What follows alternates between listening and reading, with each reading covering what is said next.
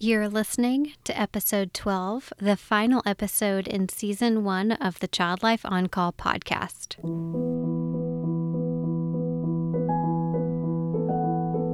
Hello, lovely listeners. This will be a bittersweet episode as it closes out the first season of this podcast. It has really been a dream to see this labor of love and passion come to life. In the beginning, I hoped that this podcast would provide comfort and create a sense of community for someone who needed support during a difficult time. And I'm elated to say I know for sure that it has. I have received emails and messages from people across the country who feel like they have benefited from listening to the truths and experiences that our courageous guests have shared with us week after week. This wouldn't be possible without the parents who have let us into some of the most personal aspects of their lives, and without their guidance and advice that have helped so many listeners.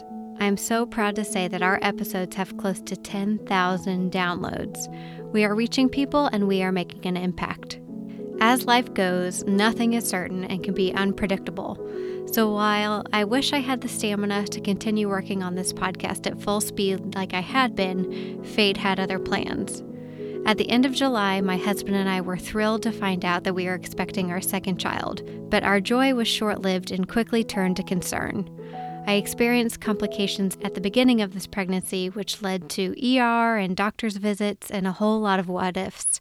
We heard phrases like threatened miscarriage, with my doctor even telling me I'd expect you to miscarry in the next week or so. It was devastating.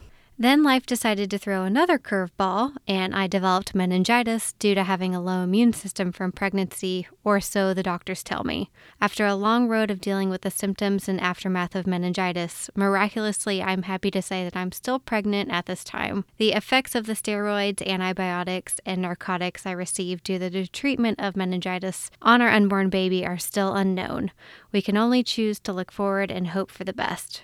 We are so thankful for each passing day that I'm still pregnant, working toward a due date early in May. Now I'm back to work, I'm in child life mode, I'm in mom mode, I'm in pregnant mode, but have found that my energy to create, edit, and produce this podcast at my earlier pace has slowed.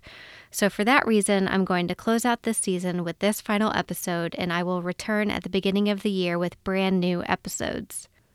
Season 2 will feature stories about routine and not-so-routine surgeries and procedures. We will hear from a mother whose infant was born with hearing loss, another mom whose daughter has had chronic health issues since birth, and we will also talk to a certified child life specialist who will walk us through some of the best ways we can help our kids and ourselves cope and get through scary medical experiences. One of my favorite parts about this podcast is that I've learned that we have several medical school and child life students who listen in and want to hear these experiences from parents and their families. Our guests are doing more than connecting with other parents. They're helping future medical professionals learn the truths of having a child with an illness, something they cannot learn in a classroom or in a textbook. As I said before, I feel bittersweet about having this chapter come to a close, but I'm anxious to continue to work and provide this community with a season 2 that will continue to connect parents and provide a safe space for families to share their stories. Since I know we all love keeping up with the wonderful families who shared their stories with us, here are updates from each of the moms we heard this season. Kelly from season 1 was this podcast leadoff batter, and there isn't anyone who could have done a better job. I'm happy to share with you that yes, her girls continue to be rock star fashionistas. You must follow them on Instagram. But they have also welcomed a precious baby boy to their family. Michelle's daughter, Bryn, who survived meningoencephalitis from episode 2, Bryn is knee-deep in her first semester at the Air Force Academy as a volleyball recruit. Kim from episode 3 has recently announced that she is expecting a baby, and number 2 will be joining her son Thomas and their family this coming spring. Abigail from season 4 says that Teek is in first grade now and still has minor intervention for his hearing loss in his classes. As far as his spina bifida goes, he is stronger than ever and he's playing fall baseball, hitting the ball into the outfield, and hustling to the bases. From episode 5, Karen says that Evelyn continues to do well after her NICU stay. She has hit all of her milestones and is officially walking. She is a happy baby and is the piece that has completed their family. Trisha from episode 6 says that Cora is having an exciting 8th grade year while she's busy volunteering with the Epilepsy Foundation as a youth ambassador for the Women's March on Washington.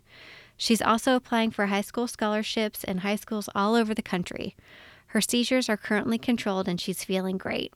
Mandy and Nolan from our 2-part episode in 7 and 8 want our listeners to know that medically, Nolan is back on CPAP, but his incredible medical team has found a way to safely perform his surgery originally scheduled for the day the episode aired, but is now set for late January. In other news, Nolan started preschool this fall and would go every single day if he could, and they went to Disney World for Thanksgiving where he met Mickey and Minnie, and Goofy and Donald and Pluto, as he likes to say. Liz and Jamie from episode 9 continue to be the world's most adorable and hilarious mother-daughter duo. Jamie wants you all to know that she continues to be obsessed with her dog Lucy in a way that most humans will never understand, and she and Liz are looking forward to spending the holidays together. Roxanne from episode 10, whose son Ruben acquired encephalitis in high school, continues to deal with the aftermath of seizures and what Roxanne calls the good, the bad, and the ugly. And finally, Susan from episode 11 says that her son Preston had a very tough start to the school year with an intense flare from his Crohn's, followed by months of steroids. But they are finally pleased that Preston has come off the steroids and has had an infusion shortly after. This was the first time in months he's been able to make it to an infusion without a flare in between. She says they celebrate small victories. So as always, I want to thank all of you as we close our first chapter. There is no way I could have done it without the amazing parents who are willing to share their stories and the community we've built together. A big thank you also goes to the incredibly talented photographers who took photos for these families.